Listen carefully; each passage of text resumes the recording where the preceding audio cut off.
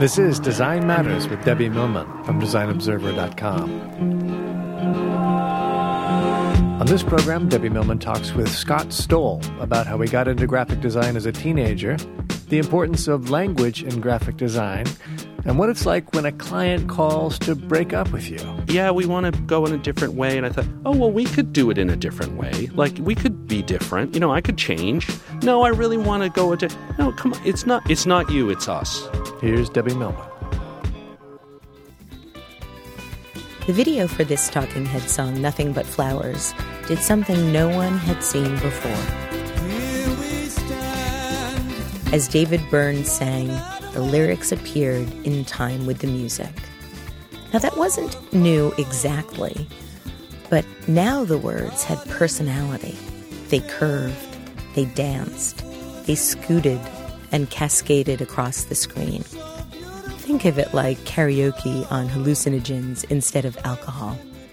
That type was set in motion by Tibor Kelman and Emily Oberman at M & Company, with assistance from a young intern named Scott Stowell. Scott later went on to work for Colors magazine in Rome, and in 1998, he founded his own studio, Open. Nowadays, Scott and a group of collaborators do print, broadcast, and web design. They've worked for Jazz at Lincoln Center, the Whitney Museum, Bravo, MTV, Good Magazine, and The Nation, among others. And while Open does all kinds of design, they still use words to make beautiful things. Scott Stowell, welcome to Design Matters. Thank you. So, Scott, is it true that when you were in the 5th grade, you devised a 2-color printing system that involved putting photocopies through a mimeograph machine? Yes, it's true. I think for our audience, we have to explain half the words in that sentence. I think you might be right. So, 5th grade, no. Yes, exactly. That was when we had an education system in America. No, I was in the 5th grade, and I forget the circumstances, but I made some sort of newspaper.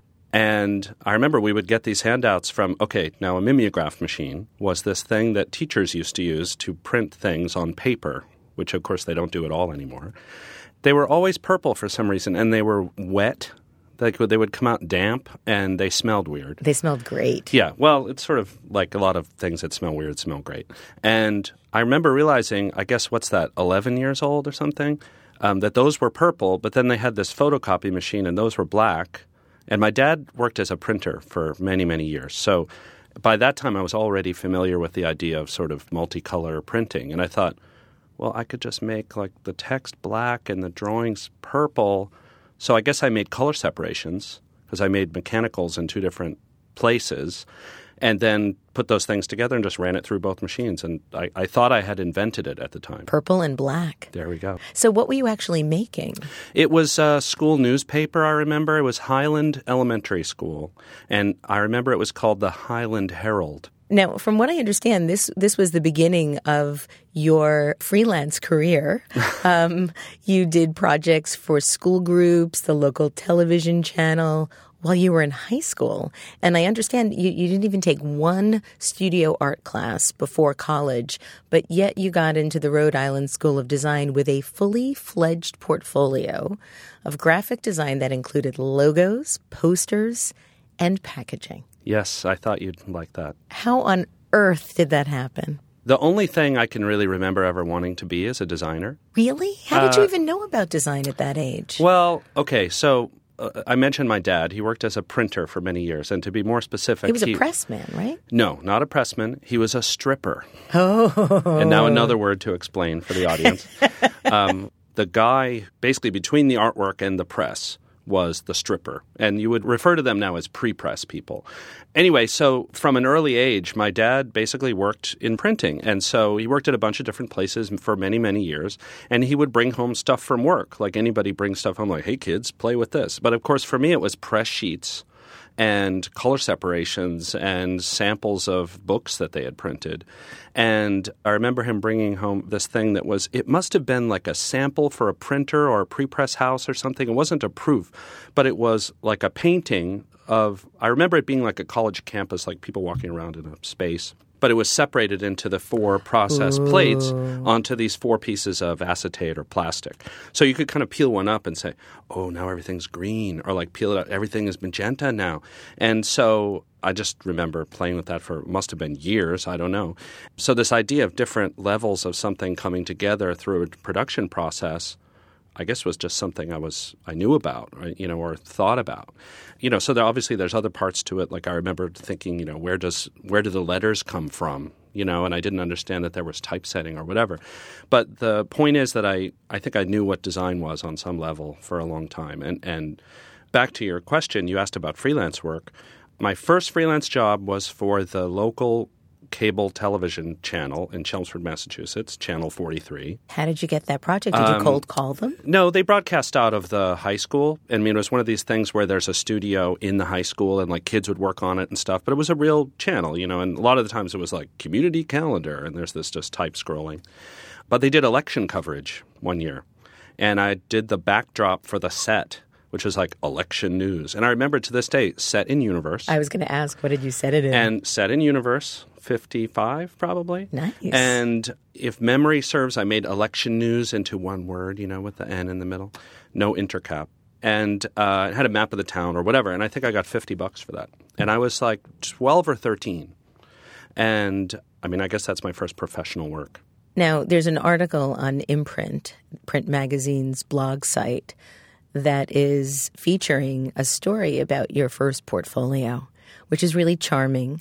I couldn't help but think that when I was looking at one of the posters, there's a Shakespeare poster in that early portfolio.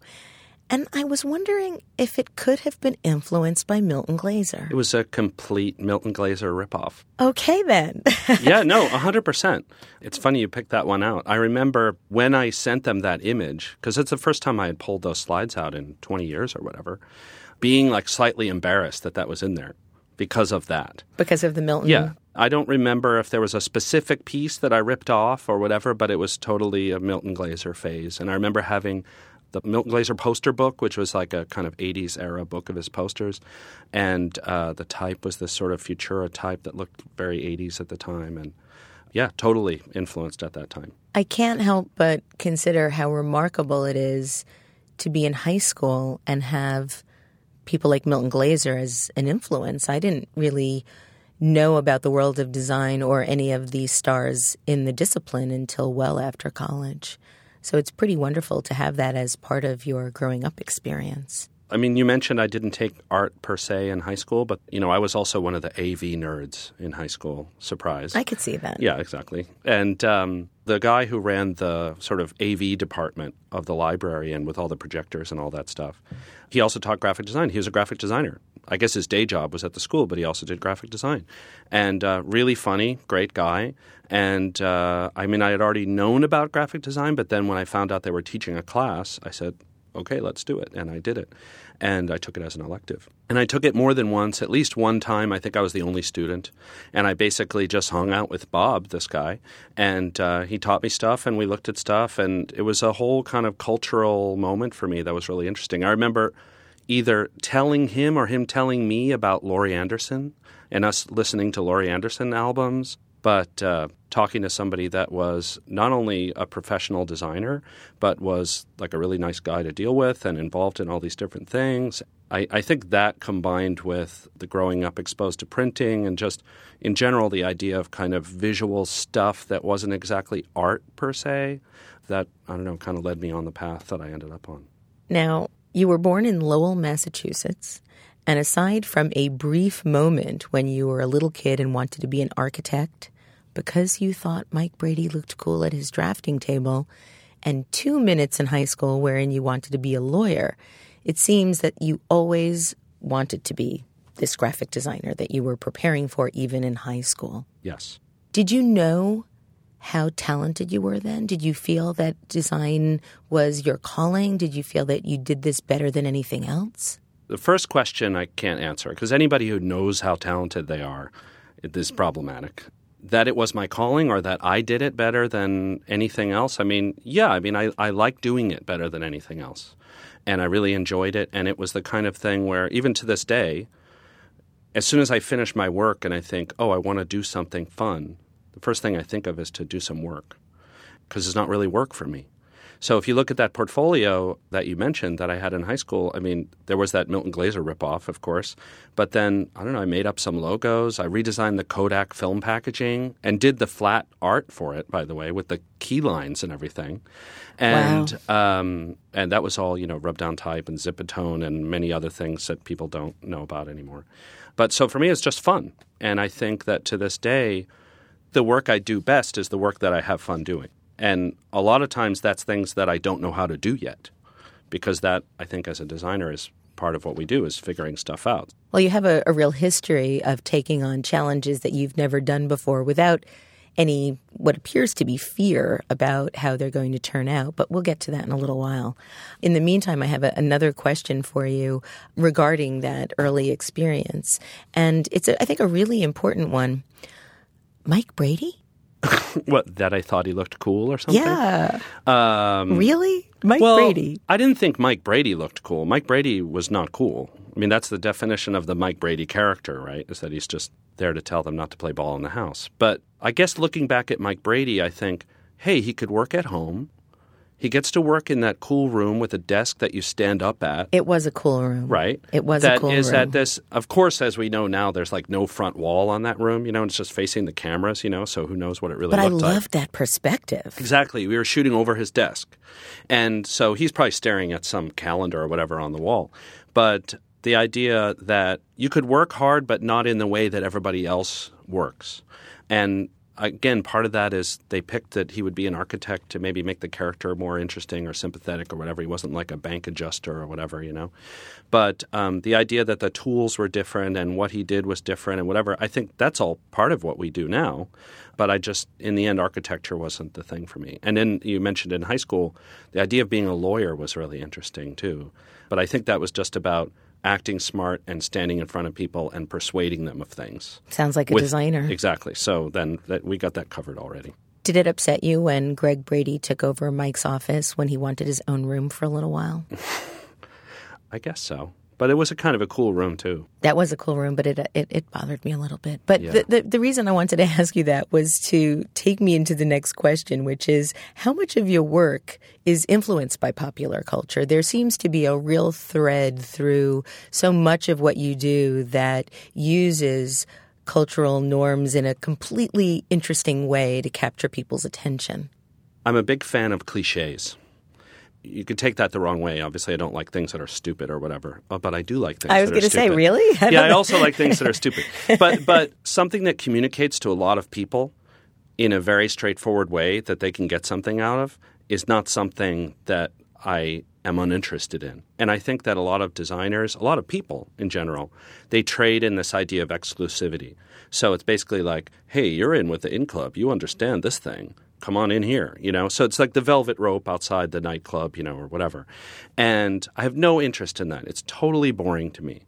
And I think that every single thing we make is an opportunity to share something new with people. So this idea of popular culture, it's not so much that we're doing stuff about TV shows necessarily all the time, but the things that I like the most and the things that I like to do the most are the things that are sort of crossing in or out of the mainstream. So like right on this edge.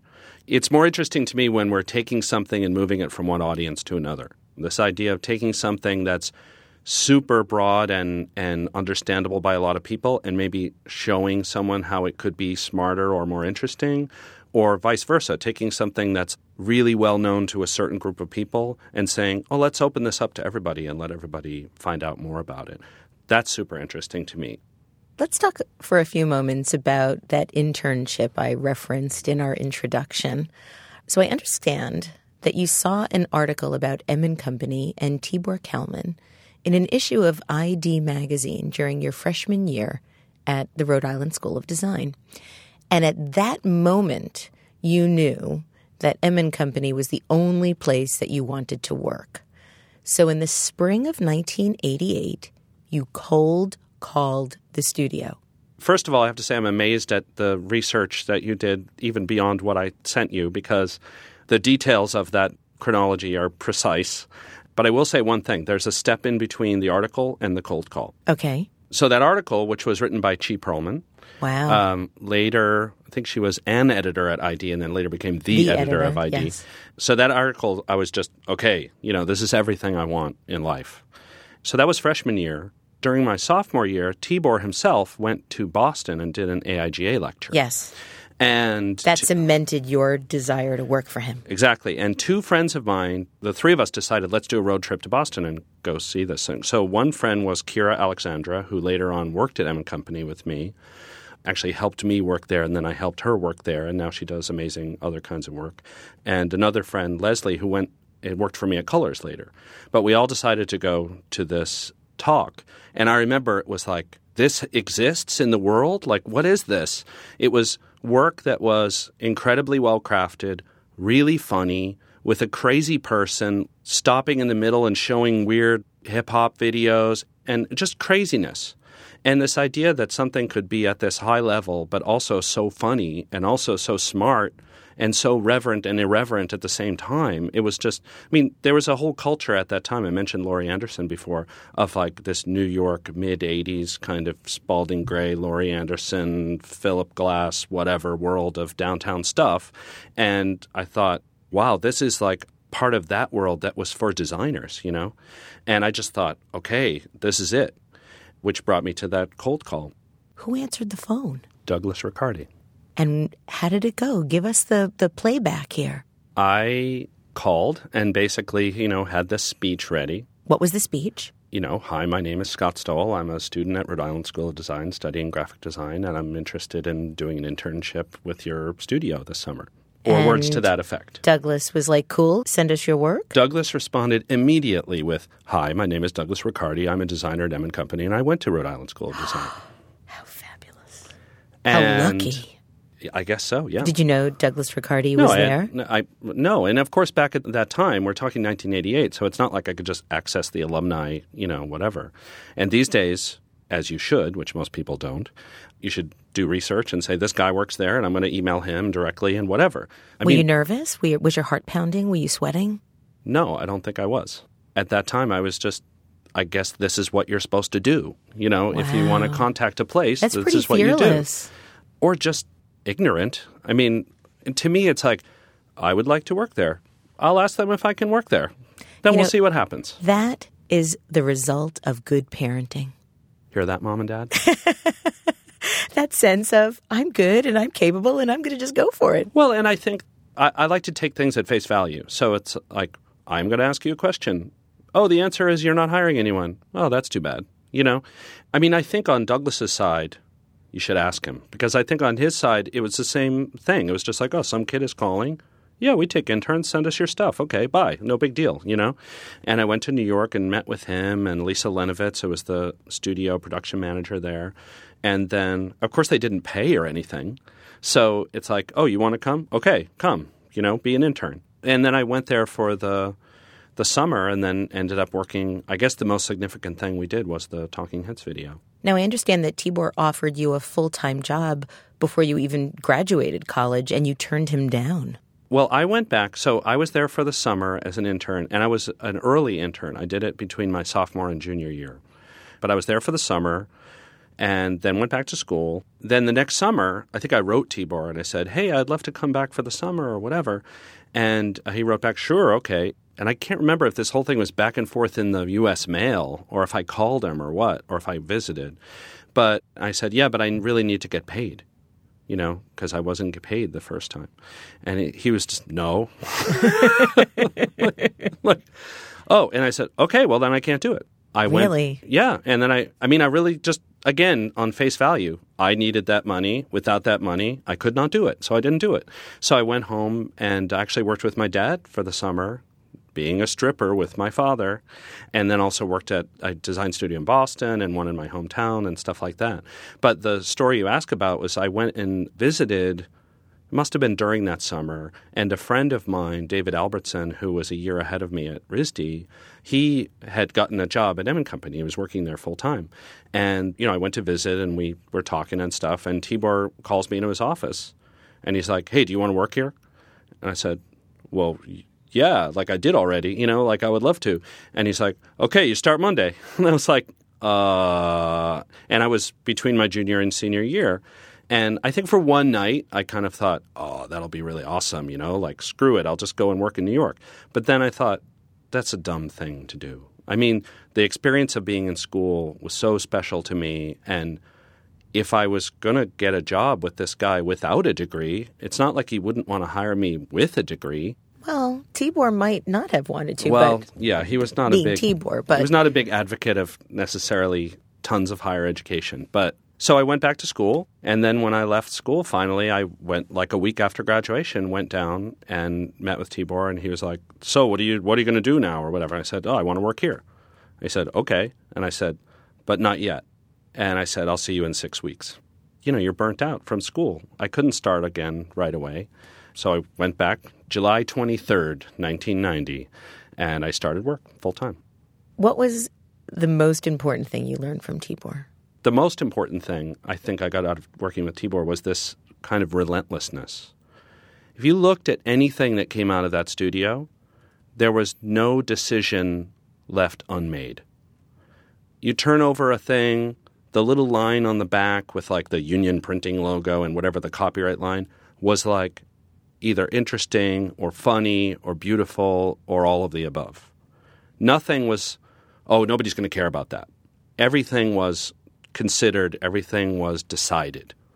And that is something that to this day I don't think I'll ever forget. I think at the same time, there's another thing I kind of got from Tibor that in a way I work very differently. And at that time, Tibor was also the creative director at Interview Magazine. So he would go there half the day or once in a while for the whole day or whatever and then come back, and he sort of had two jobs. And so because he worked for Interview Magazine, he had an account to be able to sign at restaurants. So at Odeon, for instance, this restaurant, he could just sign for dinner there or whatever. And so it was just me and him one night, and we go to Odeon, and Tibor got a little drunk. And the thing is, Tibor was kind of a cheap drunk, in the sense that like one or two glasses of wine and he would be fairly inebriated, as it were. So whatever, but I'm free dinner, hanging out with Tibor, whatever. And I remember he turns to me at one point during this dinner and he says, "You know what? Everything I've ever done in life is motivated by this." And he holds out his middle finger, by which he meant that he was always protesting something. And I think that started as like being a student in the 60s and dropping out of school and whatever. And so he was always acting in opposition to things. And I think that motivated a lot of the work that we did, whether it was Benetton stuff, where it was, obviously he's working for a big corporation, but it was all about like, let's change stuff, let's fight stuff, let's do something differently, that everything sucks. And I think for my part, that was fine, but I always like to act in a positive way. So it's like we can complain about everything being bad, but then what's the good thing? So can't we just have already complained about stuff and then say, well, let's do things then in a way we think that they should be? So that part of working with Tibor was, obviously a motivator of a lot of work, but for me, I think very differently. So 3.5 years after you joined M & Company, Tibor invited you to move to Rome with him to become the art director at Colors magazine, where he was editor-in-chief. What was that like, picking up and moving to Rome and becoming the art director of a really provocative and sort of, maybe it's a little bit far-reaching to say world-changing, but design world-changing magazine? First of all, I had to think about it. It was funny because Paul Ritter, who had been the art director or designer already in New York, Tibor asked him to go, and then he didn't want to do it. And then you were sloppy seconds? Yes. I was the other person that worked there at that time. So there you go. Okay, you. And I just remember at the time I had never been to Italy, never lived anywhere like that. And I kind of thought, oh, but I have all these friends and contacts and whatever. And what would I do if I move away, So I had to think about it for a while. But then, of course, that's crazy. Like, you do that thing. If somebody asks you to do that, you do that. It was a fantastic experience. There were parts about it that were very funny because Tibor wanted to work like we were still in New York, but in Rome. And like, you don't work like New York in Rome. And so there were some cultural inconsistencies, let's say. The thing that was amazing about it, and nobody believes this, is that Benetton had nothing to do with it at all. Nothing. Oliviero Toscani was Tibor's boss, and then, of course, Luciano Benetton and all the suits, or as it were his boss. But anyone beyond Toscani never saw the magazine until it showed up printed on their desk. Was there ever any sense of outrage at some of the content? I'm sure. I mean, we were buffered from it. But I'm sure these guys are calling down like, what the hell are you doing? We're going to send this out with the catalogs and like you got naked people in here, whatever. But I mean, clearly the benefits of it outweighed anything like that. And they were, I mean, you used the word fearless before. I mean, I think they were fearless in a way to just sort of say, oh, let's try this thing. I do remember one time, and I've told the story to others before, but I remember Toscani would come down to Colors maybe once a month or something, or sometimes more often, to meet with Tibor. And they would go into his office, closed door, and then it was like a cartoon fight was going on there. You would just hear like, you know, the bowling ball rolling out of the closet and then like the weird like cloud with arms and legs sticking out of it, you know? And I remember one day Tibor comes out after a long meeting with Toscani, and Toscani had left. And actually I went into the office with him, and he's sitting there at his laptop like typing a fax, not an email, of course. And said, you know, what's up? How did it go? And he turns around to me and he goes, I hate him like you hate me. But you didn't really hate him. No. Or did you at the time? But no, of course not. I mean, obviously Tibor was a difficult, complicated person to work with, but that's a perfect way to describe it. Tibor didn't hate Toscani either, but he hated him like I hated Tibor. I see. You know what I mean? So yeah. that role of kind of like, you've given me so many opportunities, but at the same time, I feel like you're thwarting them every day, you know? But that part of that is just not being able to see past what you're doing at the moment. So 1 year later, you leave Rome to go back to New York. You worked at home for a few years, I guess. Mm-hmm. Would you call it freelancing? Or yeah. I mean, you started your own company, Open, yes, on January 1st, 1998. And what made the change from freelancing to Open? Or what made you decide to make that change? When I first left Colors and basically left Tibor, I wanted to just be on my own and do my own thing. And so, you know, I lived in Brooklyn and Williamsburg, worked out of my house. And after 3 years or so, I mean, I started getting not big clients, but projects that were fairly substantial. I had an intern for a while. I had freelancers in my house. And after a while, it just felt like this is not going to work out much longer. Like, this is weird. Had you already started doing the covers for The Nation at that point? No, The Nation was basically – so a lot of things happened at the same time. So this idea of the not wanting to work at home anymore, because 3.5 years, it's like, you know. That's a long time. You become friends with the UPS guy and, like, you need a life. And so there was that. There was The Nation project came, which we can talk more about. But then also I met a friend, Chip Wass, the illustrator, who is fantastic. And so Chip needed a poster designed.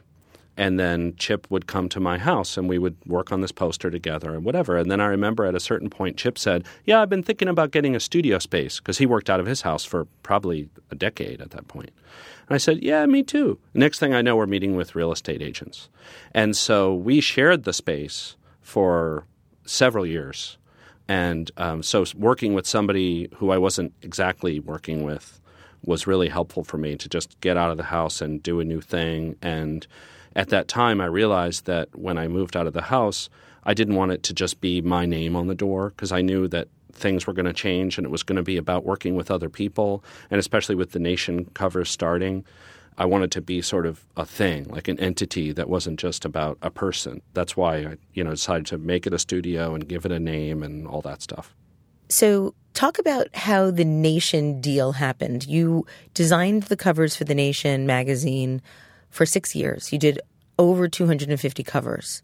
How does something like that happen? How does somebody get a gig like that? The Nation project was a very particular kind of project in that The Nation itself has been around for over 100 years, 150 probably.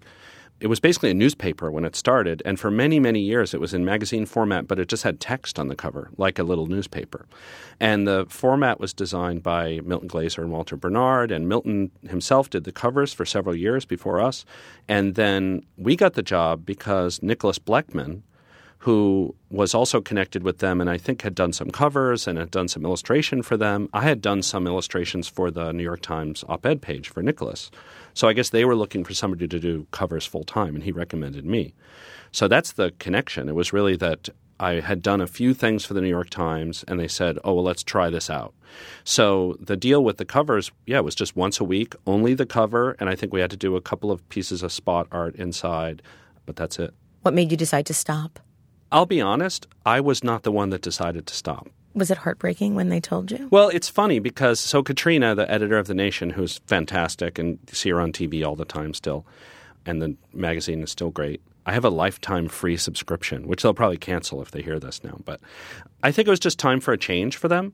We had been almost 300 covers, I think, and 6 years, and the studio was really different at the end from the beginning. And I think at a certain point, people want to make a change. I still remember that phone call because it's totally the breakup call. So I remember, we want to go in a different way. And I thought, we could do it in a different way. Like, we could be different. I could change. No, I really want to go no, come on. It's not you, it's us, this whole thing. But it was fine. I miss it in some ways because this idea of a weekly deadline, obviously it's a motivator. But a client that doesn't pay a ton of money and has very little time but is really interested in the content is just a gift. And so to this day, I love about a third of the covers we did. A third of them are okay, and a third of them we didn't put a design credit on. Because the next week there's just another one, so it's fine. Now, you've also done quite a lot of work in the magazine field in general, and you helped found Good Magazine. You were the founding designer for Good Magazine. And in looking at so much of your work, whether it's for The Nation, whether it's for Good, whether it's for the New York Times, it seems that your most indispensable asset is language. It's funny, it's witty, it's clever. There's usually a riff of cultural relevance somewhere hidden in there or outright out there. I've heard that you've said that graphic design is how we speak to each other. Is that something that you really feel is how your work works? Yeah, I have said that. I think that for me, graphic design wouldn't exist without language. Obviously we do things that are pictures, we do things that are abstract or whatever, but I think that when most people, regular people, not designers, look at something, they think, what is this thing? And they want to read it. And you can make something totally abstract, but people are always going to look for the caption or something, or, they go to the museum and there's some weird painting and they look for the tag on the wall, like, what is it? Oh, okay, now I kind of get it, or maybe we don't. And I think that our role as graphic designers is to help that language communicate. So if we can make something look like what it's about, or make something feel like what the person is saying, or help those people find their voice, or figure out what they should look like, or anything like that, that's when I think we're doing our job. And I think that connection between people is, to me, the most rewarding part. So if we're doing something and we write the language, and if it's funny and someone laughs, or if it's interesting and somebody gets something out of it, that to me is the payoff for what we do. Let's talk a little bit about Good Magazine. You were the designer for the magazine for 3 years, and it was described, or it is described because it still lives online, it's not a printed piece anymore, described as a lifestyle magazine for people who want to change the world. And in that regard, you did talk about the notion of redistributing ideas, very similarly to redistributing wealth. Mm-hmm. Talk a little bit about the obligation that you seem to feel to do good work, no pun intended, because it seems to be a common denominator in a lot of the projects that you do.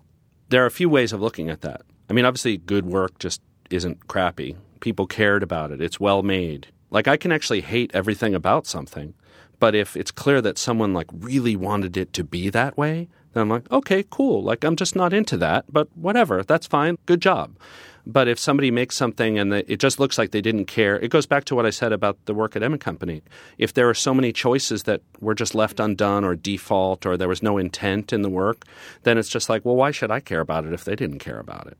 And with Good, what I loved about working with them was that every choice they wanted to make with the magazine was with the intent of making it as mainstream as possible. It wasn't like, oh, we're going to check out of popular culture. We're not like all those evil people. We're over here in our little enclave. It was like, hey, everybody, look, there's people doing stuff. Isn't that interesting? Let's tell you about it. And so that translated to the design for us. We tried to do as many entry points as possible. You could read the thing on the toilet. You could read the thing anywhere you wanted to for any length of time. And we always assumed that no one knew anything about the topic when we started talking about it. In 2008, you won the Cooper Hewitt National Design Award. And in your acceptance speech, you stated that with hard work, anything can happen. And I think that that statement is really evident in your new book, which you're working on, which I have been really privileged to have been able to get a sneak peek at. So this book that you are putting together, it's a book and a monograph of sorts. It's titled Design for People, Stories about How and Why We Can Work Together to Make Things Better. So tell us a little bit more about the book. This started a few years ago. A very good friend of mine is Alice Twemlow, who runs the SVA Design Criticism Department and is just awesome in general. Brilliant in many ways. Yes. And Alice is one of my favorite writers. Alice, you're the favorite. And I went to her and I said, yeah, I really would love to figure out a book or something, a way to talk about our work. And when you see a designer speak about their work, do a lecture or something, it's funny because if they just show their work, you think oh, great, I'm just looking at their portfolio. Who cares? But then if they don't show their work and they're just well, I've been traveling and here are some pictures of masks I photographed or whatever, I don't know, whatever. Great waves I've surfed. Yeah, whatever, or some manifesto or whatever. Then it's wait a minute, but they're a designer. We want to see the cool stuff they made. So I wanted to do a book that does both because I love seeing people's work, but I also love hearing war stories or how things happened, what the process is behind the work. Because for me, the most interesting thing is to hear, this is how it happened. So the book is intended to do both those things. And at the same time, have this kind of overarching narrative of basically kind of the story we've been talking about, which is I used to want to do this and then times change. So it'll focus on a selection of projects, but the narrative of each project comes from interviewing all the people that were involved in that project. So I'm just one of the people getting interviewed. And then the designers, of course, the freelancers, the intern that was there at the time, the client, whatever. And then also we're going to do a call for just people that saw the work.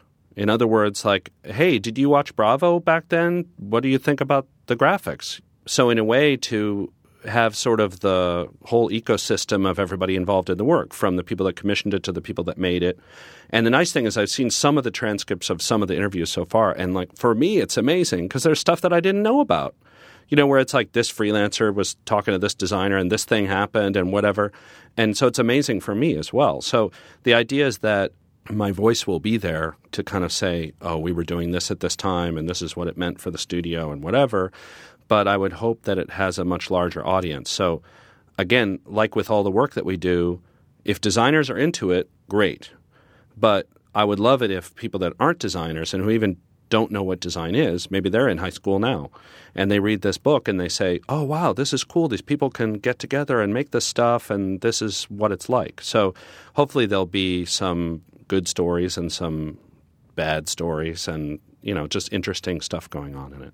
The inclusivity of this book reminds me a little bit of the Times Square installation that you did many, many years ago titled Everybody.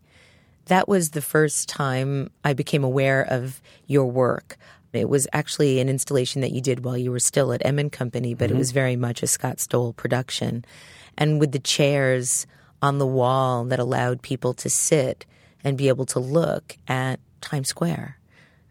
It was one of the most beautiful things I think I've ever seen in New York City. Wow. And it was usually covered in garbage, too, on the street. There was something so incredibly welcoming about it at a time when New York City wasn't particularly welcoming. I'm very proud of having been involved in that. I remember it was one of those things where basically Tibor said, hey, we got to put something on this thing. We're going to paint it or something. Go up there and figure it out. And so basically I remember going up there and sitting on the sidewalk on 42nd Street for a couple of days, just sketching, what should be up there. And finally came upon this idea of, it should be an advertisement for people for all kinds of people, so everybody came out of that, and it became kind of taxi cab yellow and whatever. But the chairs were not my idea at all. Andy Jacobson, who was our producer at the time and later became a designer, he was the one that suggested the chairs. And I remember it was one of those things where, Andy, oh yeah, that's actually a great idea. And people sat in them. They were sitting on a wall on a chair. So for anyone who hasn't seen it, basically it was a big yellow plywood wall about 40 feet long, 50 feet long, and 20 feet tall. Let me interrupt you for a second. For anybody that hasn't seen it, I want you to go to Scott's Facebook page for Open, and you can see Scott's sketchbooks from that time that not only show the finished piece, but also show all of his ideas in creating the piece, and it's magnificent. So it was this big yellow wall, and it said everybody in the huge black type, and we bolted these. They're like the heavy wooden chairs that you see in like police stations and libraries, like those really big, heavy wooden chairs, which, by the way, for New Yorkers, it would be interesting to know they were stolen from Joe Franklin's old office. Joe Franklin, if you don't know who he was a TV host for about 300 years in New York City and had an office in one of the buildings that had been condemned to make way for this redevelopment of Times Square. And so our budget for the Everybody sign was $800. And so Tibor just said, $800, go figure it out. And I again cold called Van Wagner, the billboard company, and they painted it. And we got the chairs out of this old office and painted them different colors, and they were mounted maybe 3 feet off the ground, which I don't know how that was approved, liability-wise. Yeah. But I loved being able to see the range of people that would sit in those chairs. You'd go there and there would be an ostensibly homeless person sitting there, and then a guy in a suit eating his lunch, and then a tourist getting their picture taken. There would be people taking naps. And you step back and it says everybody, and that's the caption for the people that are sitting there. And it was just a real privilege to be able to do that. I wish it was still there. I do too. I really do. And what's there now? I guess the subway station is there now. It was a time when the old Times Square was being swept out. Of course, we were part of that by doing this redevelopment. But it had been swept out and the new Times Square hadn't come in yet. So there was this moment of what's going on? There's not even any pornography here anymore. And so to have this kind of bright, happy, hopeful thing that you could have fun with there, I think was a big deal. And for me, it will always be one of my favorite things I've ever worked on. I think we should start a petition to bring it back somewhere else where it's needed. But they'll put it in some park in who knows where, because that community board wanted it. That's okay. It has to be in the middle of the world. It has to be at the crossroads of the world. You're right about for that. it to work. So, Scott, the last thing I want to ask you about is something that you neglected to send me, and I'm only saying that so I can point out to my listeners that Scott was the most prepared guest I've ever had. He sent me so much that I could read and research and look at. It made my job a real delight. But nevertheless, I still had to go poking around on my own, as I like to do. And I came across something that was called Scott Stowell's Life List. And I think it was something called 43 Things. Oh, man. And it's literally a life list of things that you wanted to be able to do. And I want to just read a couple of these to you to see if you've accomplished any of them. So you wanted to stop procrastinating. You wanted to sleep enough. You wanted to write a book. You wanted to drink 8 glasses of water each day, learn to snowboard, learn to fly a plane, get your driver's license again, write more letters, contact old friends, speak Italian fluently, make a movie, be more responsible, learn to say no, drive across the USA, and my favorite, be happy. How'd you do? I think I've done nothing on that list except the last one. That's all that really counts, right? Well, thank you so much, Scott, for being on Design Matters. I'd like to let everybody know if they want to find more about Open on the web, they can go to Open's Facebook page. They can also think counterintuitively and go to www.notclosed.com. I'd like to thank you for listening, and remember, we can talk about making a difference, we could make a difference, or we can do both. I'm Debbie Millman, and I look forward to talking with you again soon. Design Matters with Debbie Millman is recorded at the Masters in Branding Studio at the School of Visual Arts in New York City. It is produced by Curtis Fox Productions, with technical assistance by Rainey Ortica and research by Jeff Close and Lisa Grant. The show is published exclusively by DesignObserver.com. You can subscribe to this free podcast in the iTunes Store.